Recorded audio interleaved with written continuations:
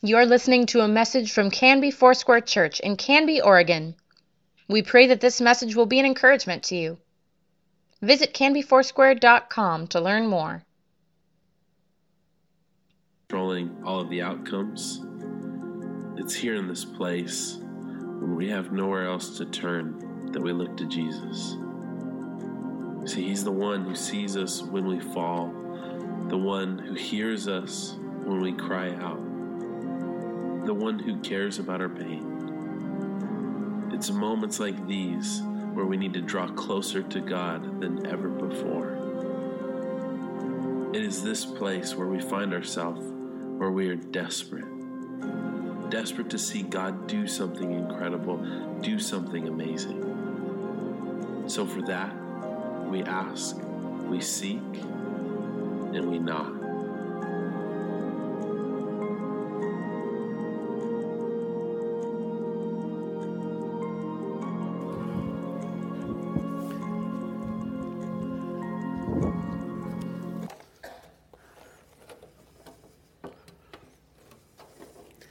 Well, good morning. It's an honor to be here. Ron and Annette are friends in ministry, and I'm so glad to be back to be with you guys. I got an explosion of welcome from that door when I came in, and I had slipped back to my car and came in that door. Had an explosion of welcome in your church, more than I normally get in any church, so I don't know what it is, but thank you for that, too. It really made me feel welcome and at home right away. You saw a picture of a guy up there that was about 45 years younger than I am right now. And I did have a natural curly hair thing going on. That wasn't a perm. I was born in Canada, so I played a lot of hockey, and the picture to your right that you saw there was a hockey picture. I used to be a goalie. I grew up in Canada. We moved to the States in 1983 to Oregon, and have been here ever since. But we traveled back to Canada quite often to visit family and friends. I head to Vancouver, head to Calgary, head to Saskatoon, where I was born, and places like that. One time when we were coming back across the border, I was with a couple of friends, and as we came through the border crossing at the Peace Arch there, coming in from Vancouver, Canada, into the United States, the border official, immigration official, was standing by our window and looked at us, and after asking a couple of questions, he says, "Do you have anything radioactive in your vehicle?" Now, that's not a good question to be asked at the border crossing. And honestly, we looked at each other and just said, whoa, I've never been asked that question before. And he says, seriously, do you guys have anything radioactive in your vehicle? Because he had it on his belt. He says, because my radioactive detector is vibrating right now. And we're just kind of going, what is going on? And we sat there a little bit concerned, and then finally he asked the question, has anyone here had any kind of a medical thing done recently that you're aware of, some kind of screening or something like that? And I realized that I'd had a brain imaging thing done, and they had injected me. And he says, you've been injected with radioactive isotopes, and I'm picking that up from your body right now. They sent me inside to a small room where you sort of feel like, I hope I'll get out of here before we're done. And she held up a thing like a scan gun from a grocery store. That's what it looked like. It wasn't. She held it up to my head, and she says, yeah, you're radioactive, and had me sign some papers. And I got back in my car, and we drove home.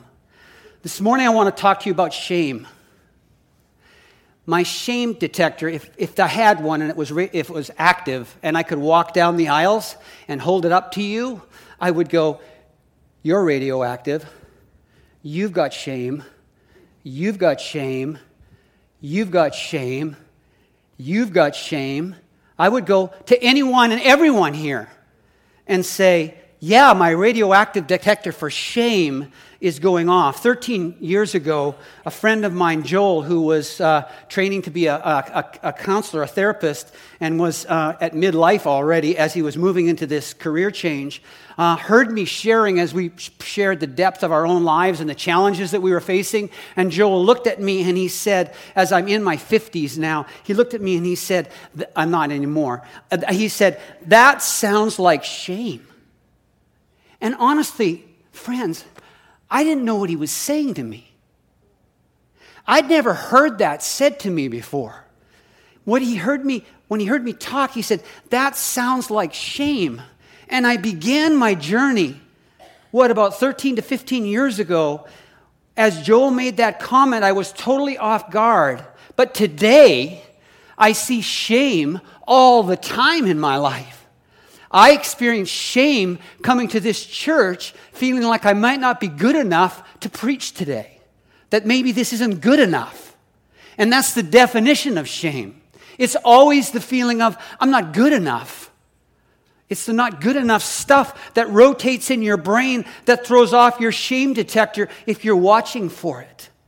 The definition of shame is, I'm not enough. And if you start to watch for it, you will see it in all of your life. Now, shame has two sides. Two sides. It's something I've done that I shouldn't have done, or something I should have done that I didn't do. And it goes in both directions. I shouldn't have done that. I should have done this, but I didn't. And we go back and forth. It has two sides to it. What I should have done and what I shouldn't have done. And when I cross the line in each direction, it also has two directions. Shame in relationship to God and shame in relationship horizontally to other people. And we carry shame in both directions.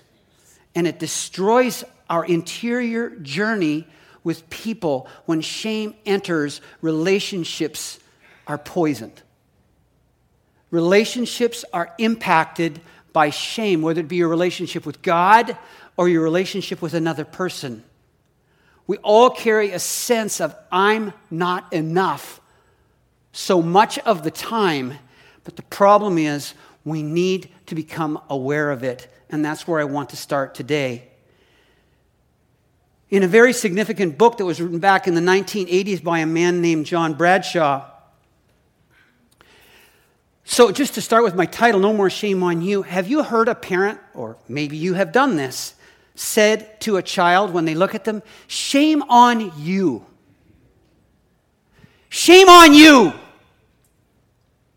Those are very, very powerful words.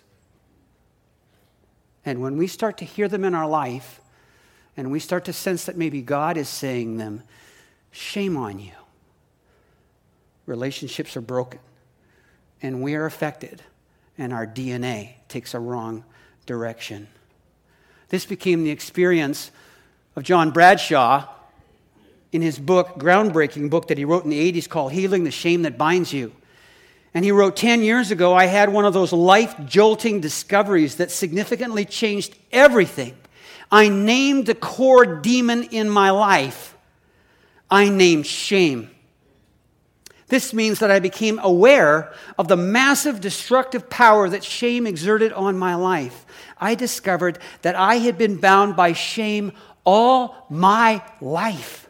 It ruled me like an addiction. I lugged around inside of me a dead weight of not good enoughness. Today's leading voice on shame is Brené Brown. Maybe you've read or heard her or watched her on her TED Talks. She's written some groundbreaking books on shame, and her definition of shame is not good enough. You're not good enoughness. But the result of Brené's work, and she calls herself a shame researcher, the result of her work in the last 10 years has been a tidal wave of interest in shame. For people who are pondering those things and wrestling with those things, for pastors and leaders, and maybe it's spilled out into you as you've heard about Brené. Her numerous books are excellent. I encourage you to read them all, but I want you to know something about Brené's wonderful work. It has no theological foundation underneath it. And that's what I want to do for you this morning. I want to put a theological foundation underneath shame, because we have a problem in the church as well. Pastors have a blind spot. In a word, that blind spot is shame. We don't learn about shame in seminary. We don't find it in our theological reading. We don't recognize it on the pages of Scripture. We don't see it in our people.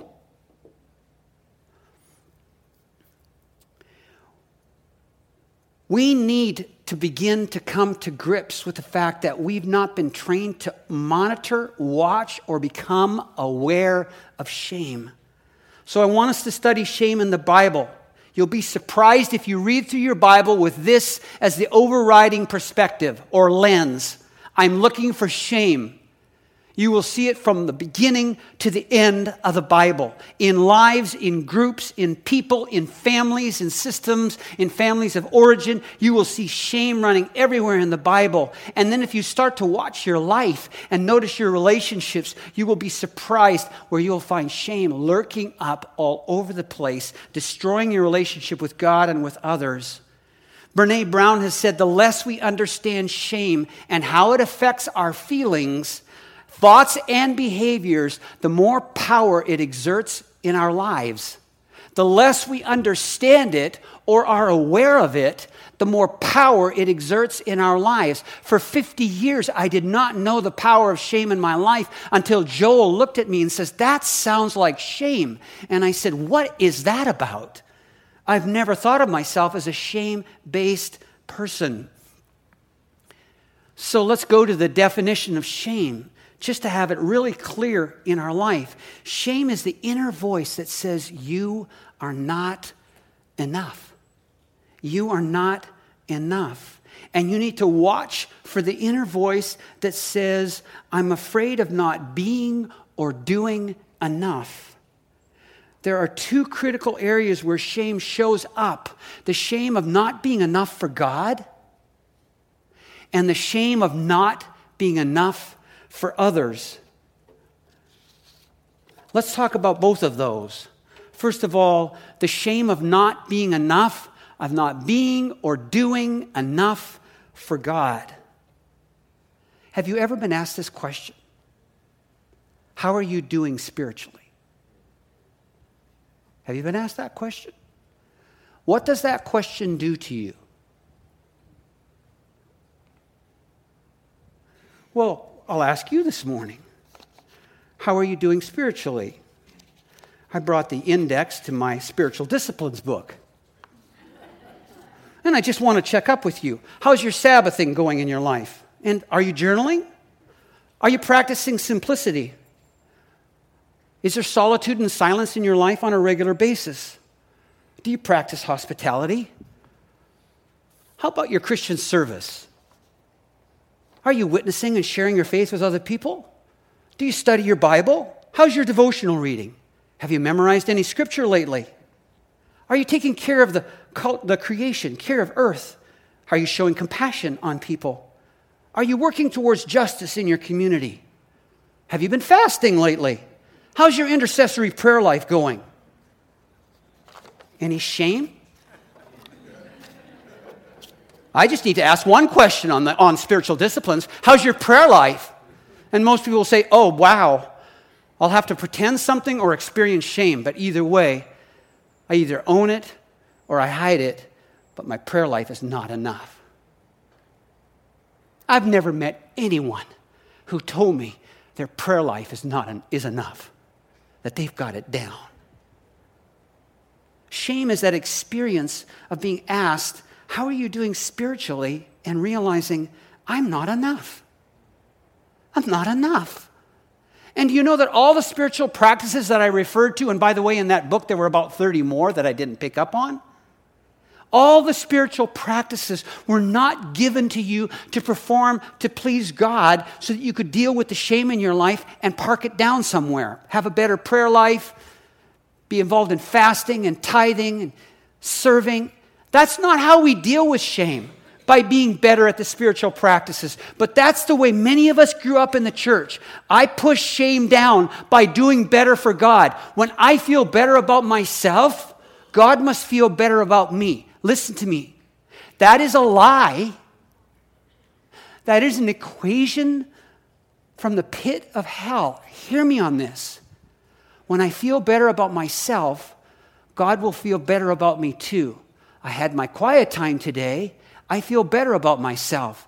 God feels better about me too. If you live with that equation in your life, that God feels about me the way I feel about myself, that when I feel shame or not enough because I haven't had a quiet time for a month or a year, because I don't, whatever you want to put in the blank with God, if you say, I feel that about myself, God must feel that about me too. You have passed on to God. You have projected onto God something that's not happening in His heart, mind, and soul. How God thinks and feels about you is not how you think and feel about yourself.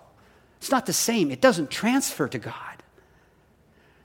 There's a huge gap, and there always will be, between who I am and who I should be. I know that. If shame is the issue that enters your life, that drives the gap to try to shrink it between who you are and who you should be, if shame is the motivation to get you to close that gap, I just want you to know something. You will be a shame-based person all your life. It'll cause you to turn the spotlight on your spiritual performance. And you will look at your spiritual practices and your way of life before God and your being and doing in the presence of God and realize, I'm not enough. And the internal voice of disgrace will sweep over you. And it will distance you in your relationship with God. Shame always causes us to turn away. But what about the shame of not being enough, not just for God, but the shame of not being enough for other people? Have you ever felt like, I'm not loving enough? I'm not loving enough towards people. I'm not loving enough towards my family, my parents. I haven't visited them enough or taken care of them enough, or I don't honor them enough, or I'm not obedient as a child. Shame enters there, or shame in a marriage. I just talked to the men here in this room. Guys, how much shame do you feel about not being enough as a husband?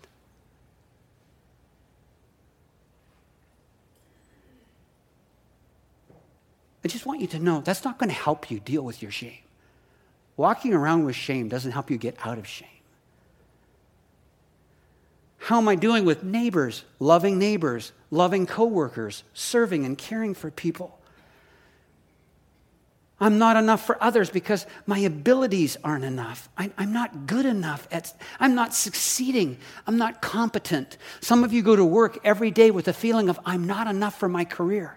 I'm not enough for this person. Some of you have an employer or a person around you of power who makes you feel like you're not enough. It's a dangerous experience to be in a relationship where you sense you're not enough all the time, at school, at home, the way parents might make you feel, or the way an employer might make you feel, or the way an educator, a teacher at school might make you feel. We exert shame to control people. And people exert shame on us to get us to be different. And so we become shame-based people in our relationship with other people. Some of you have a behavioral issue. You have an addiction. It might be or anger, or it might be depression. It might be something to do with alcohol or drugs or another type of addictive or compulsive behavior. And you're experiencing great shame around that behavior. Shame is not going to help you get out of it. Shame is going to strap you to it. There's a quote from Lewis Smedes, who's entered this area a lot and studying it. Shame people translate criticism of what they do into judgment of who they are. They take it on as their identity. There are many of us here today who have a shame identity. The feeling of shame is about our very selves, not about some bad thing we did or said, but about who we are. It tells us that we are unworthy. Now, you need to know something. The very starting point for the shame game is Satan himself, our number one enemy. And now I want to move to the theological foundation, for in the scriptures it says that Satan is in the shame game because his name is also called the accuser of the brothers and sisters in the family of God.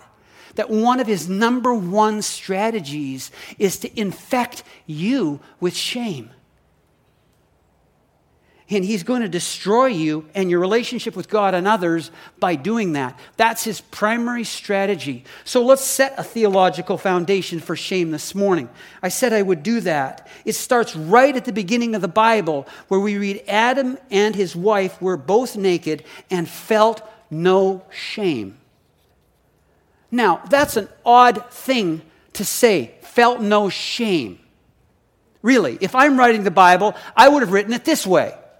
Adam and wife were naked and happy. Adam and Eve were naked and confident. Adam and Eve were naked and in love. Adam and Eve were naked and having a good time. All I know is that it should have been written that way, it would seem to me, except it was written this way. Adam and Eve were naked and they felt no shame. Is there a clue going on here early in the scriptures about something to do with relationships with God and with each other around the issue of shame? I think we've got the clue already in Genesis chapter 2. Then in Genesis chapter 3, the whole scenario takes off. It's not just their scenario, it's our scenario. It's my scenario. It's your scenario. Then the eyes of both of them were opened after they had sinned, and they realized they were naked. So they sewed fig leaves together and made coverings for themselves. And now watch what happens. Then the man and his wife heard the sound of the Lord as he was walking in the cool of the day, and they hid from the Lord God among the trees of the garden. And then it says, but the Lord God called to the man, where are you? And he answered, I heard you in the garden, and I was ashamed. I was afraid because I was naked, so I hid. In all relationships with God first and with others, we immediately move into some defense strategy to push down the desperate feelings of shame. You will start to perform for God, hide from God, or do something in your relationship with God to deal with the feeling of being face to face with Him right now feels uncomfortable. I need to do something to prepare for that or be ready for that or somehow make Him feel better about me, or else I need to go hide. And some of you today, I want you to know this. Some of you are hiding from a God who loves you and is seeking you and wants to walk with you, but you are hiding from Him and you don't even know it because it's shame that causes you to hide, because you're regularly saying to yourself, I'm not enough. I'm not enough. And because I feel that way about myself, I'm sure you feel that way too, God. And that's what Adam was doing. He is saying, I'm sure I know how you're going to feel about me when you see me, because I did what I wasn't supposed to do, and I missed what I was supposed to do. And having gone wrong in both directions, I'm pretty sure you found out, and when you see me, you're going to know it, so I don't want to see you.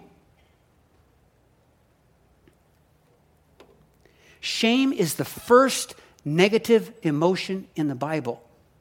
And do you notice from this script of the opening scenario of shame, it's less a description of guilt and more a description of shame?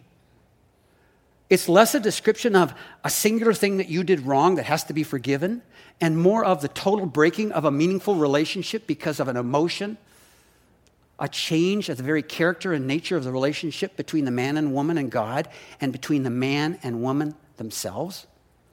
The dynamics have been twisted emotionally around the very central crux of shame entering the equation. Of course they had sinned. Of course they were morally wrong. But the damage is around the emotion that breaks the relationship with God. Someone has said this: shame is not simply an unfortunate random emotional event. Some of us, when we feel shame, we just go, man, I feel shame. It's just unfortunate. It's random. No, it's not. It is both a source and the result of evil's active assault of God's creation. That's what shame is. Shame is the work of the enemy on God's creation. The quote goes on. In other words, Genesis 2:25, which we just read, is not just a passing description of humankind before Genesis 3. It is drawing our attention to the emotional fulcrum around which the history of sin rotates, the fundamental source, harbinger, and herald of what is to come, which is, as such, in the biblical narrative, when we experience shame, we are not simply encountering one of an array of possible emotions. Rather, we are engaging in evil in its most fundamental mode of operation. Shame is the emotional weapon that evil uses to corrupt our relationship with God and each other. I'll say it again, because you're experiencing it and so am I. Shame is the emotional weapon that evil uses to corrupt our relationships with God and each other. Kurt Thompson, from his book, The Soul of Shame. Now, shame has been called the master emotion. It is internalized, and off of it, all other kinds of emotions begin to rebound off of it.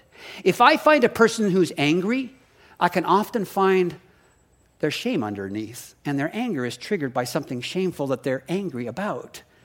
If I find somebody that's fearful, I can usually trace that back to shame. Or hate, I can trace it to shame. Or rejection, a feeling of rejection, I can trace that to shame. Disappointment, I can trace it to shame.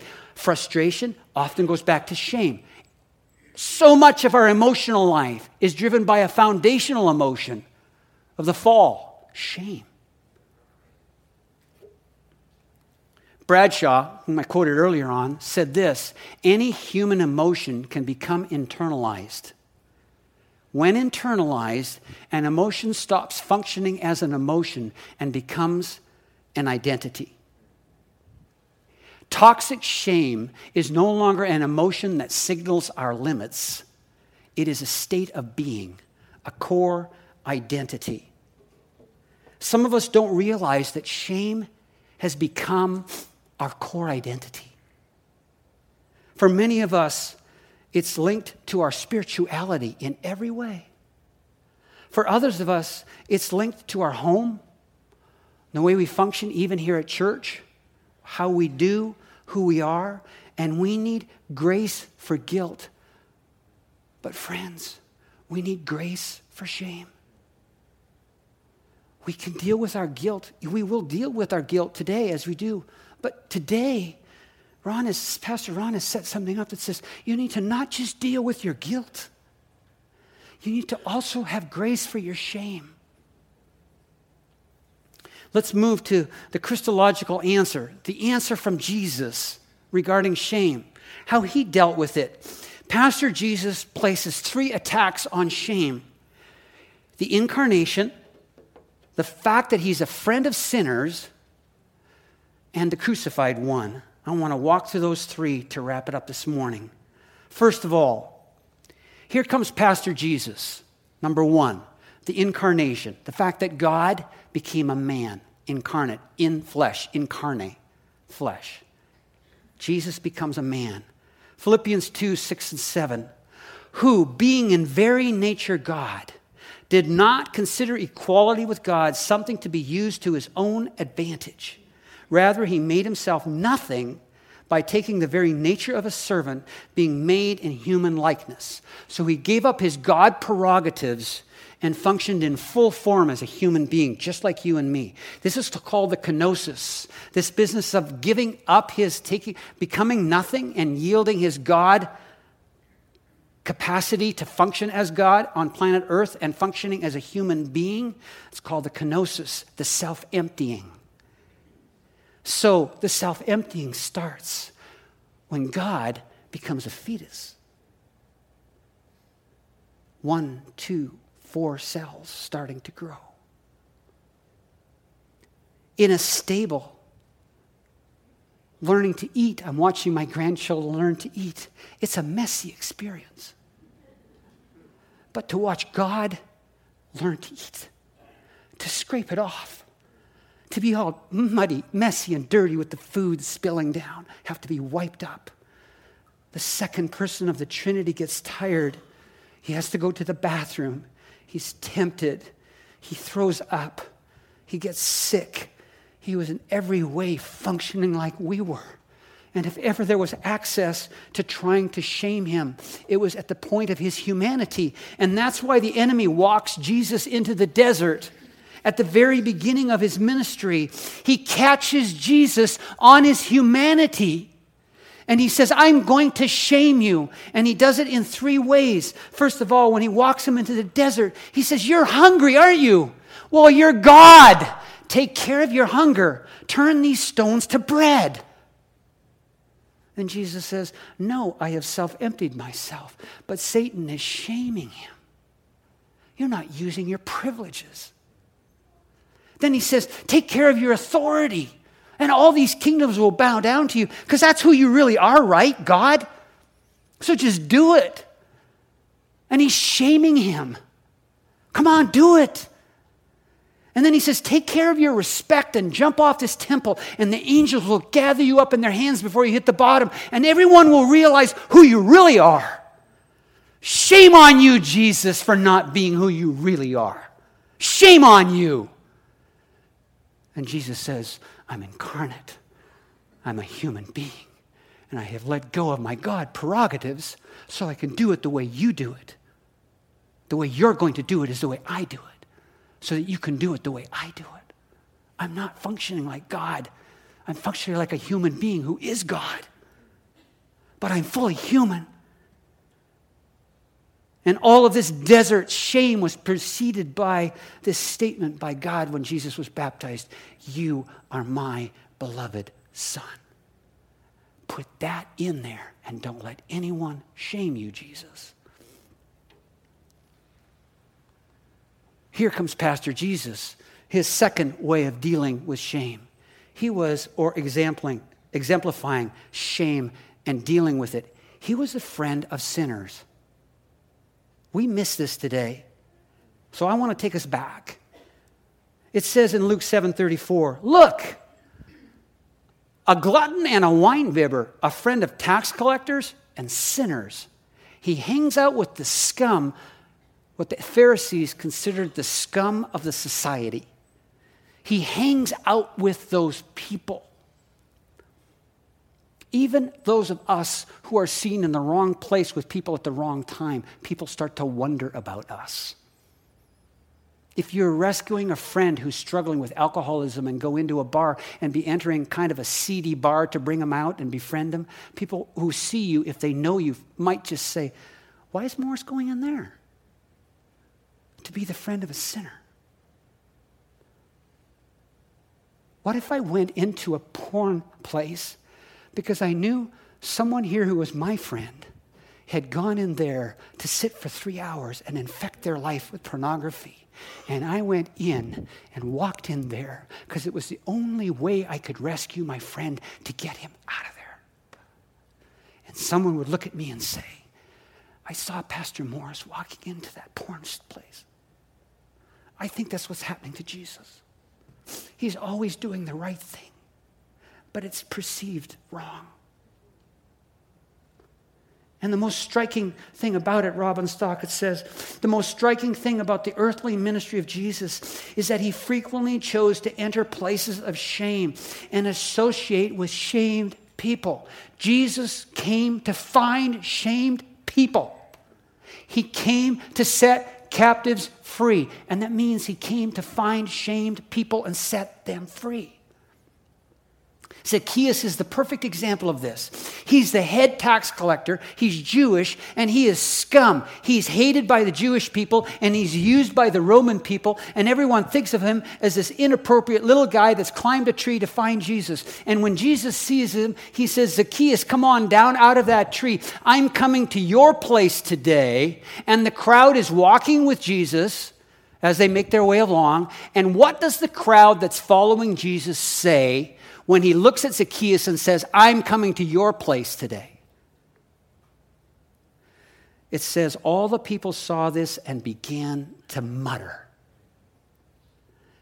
They said, he's gone to be the guest of a sinner.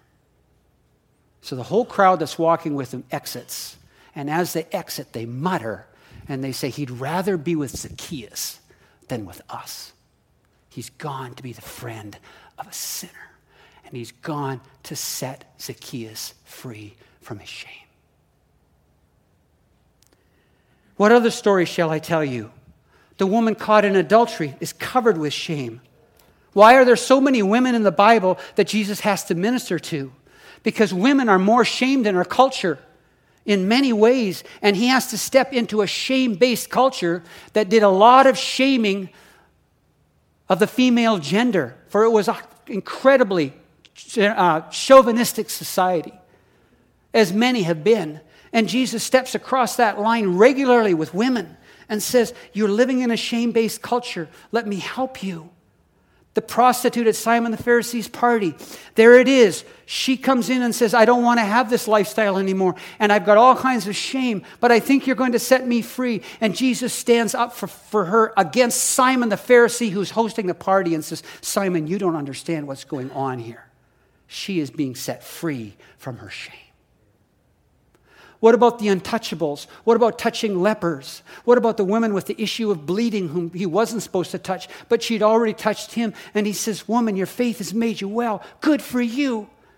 Jesus violates boundaries all over the place. What about Peter on the beach after he denied Jesus? I would have put my denomination, would have put me on a 2-year probation from ministry for doing what Peter did to Jesus. Denying the Son of God when he was dying on the cross. That's a 2-year probation for. You need to mature a little bit more before you can get back into the ministry. You got to grow up spiritually, Peter and Morris. And Jesus looks at Peter on the beach and says, why are you back here fishing? I know why you're here, Peter. You're ashamed. You know you can't do it with me anymore because you don't think you have it. You tried and said you wouldn't fail me in any way, but you did. So now, all you're carrying around is a boatload of shame. And I'm here to undo it. Follow me. Feed my sheep. 3 denials, 3 times. Follow me. Do you love me? Follow me. Do you love me? Follow me. Do you love me? Come on, Peter. Follow me. Re-engage. I haven't left you. You left me. Shame separated us. But I don't want that. Friends, you're struggling with shame and it's cutting your relationship off with God. Can you see it this morning? Can you feel it a little bit? Can you start to see the edges, how shame damages your relationship with God?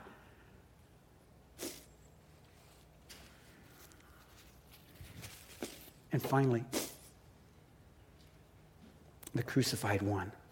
The shame of the cross is beyond our imagination. Here's what the Romans do. Shame was central to the crucifixion itself. Romans opted for crucifixion for its public, humiliating quality. The cross is the ultimate tale of a person being labeled as an outcast. Jesus endured actual, concrete shame. This fulfilled Isaiah's vision of God's servant who would bear tremendous shame. Do you know that Jesus didn't hang on the cross with a loincloth around his private parts? Do we all know that Jesus hung on the cross naked?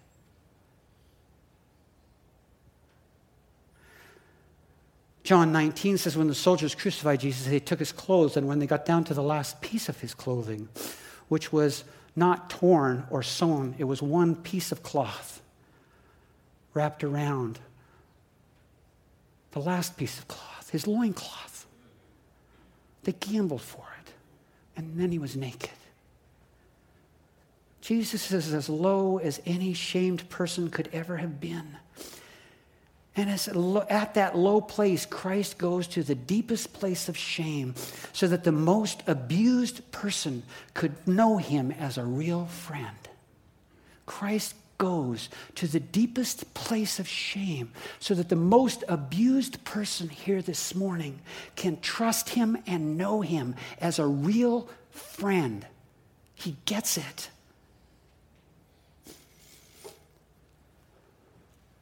So what should we do? Let's join Jesus in undoing the shame game. First of all, scorn your shame.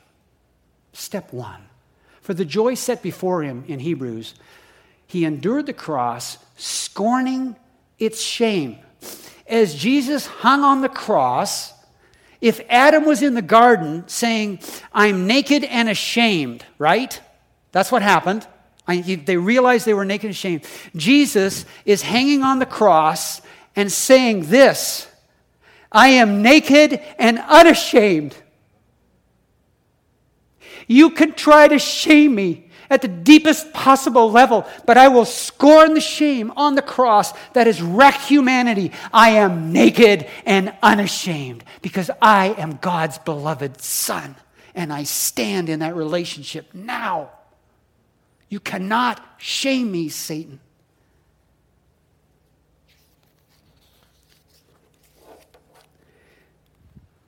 The point here is to emphasize that Jesus' literal naked vulnerability is a testimony to us that he knows exactly what it is like to be us, to truly be with us. Jesus, Emmanuel, not only knows what it means to be vulnerable, he knows how painfully, frighteningly hard it is to live into it, given shame's threat.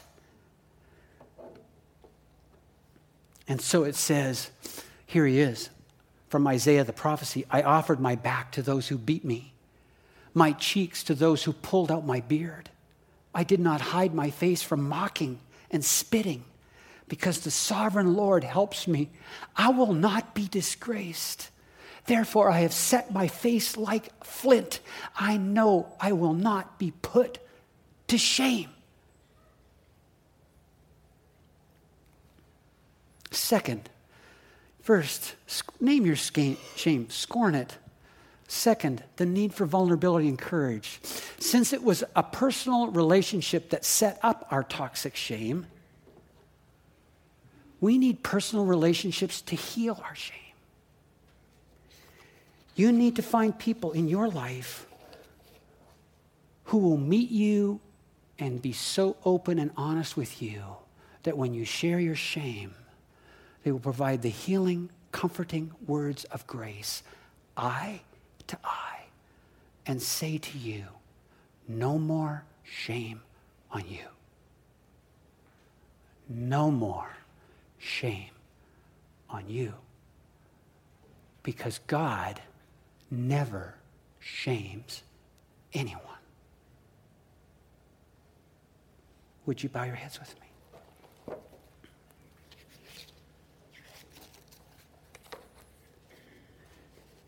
Pastor Ron is going to lead us. And I just would say to you, if you haven't tracked or defined or found any shame in your life this morning, any angles or edges of where it's at work in relationships or where it's at work in your relationship with God, would you please land one or more? Land your desperation of shame. And when you come forward, allow this experience, this tangible experience of Christ on the cross to minister to and heal your shame. Holy Spirit, enter this room. Help us find our shame and then help us hold it up to you and let the person of Jesus Christ scorn it with us and take it away by the blood and the body of Jesus' very shamed place on the cross.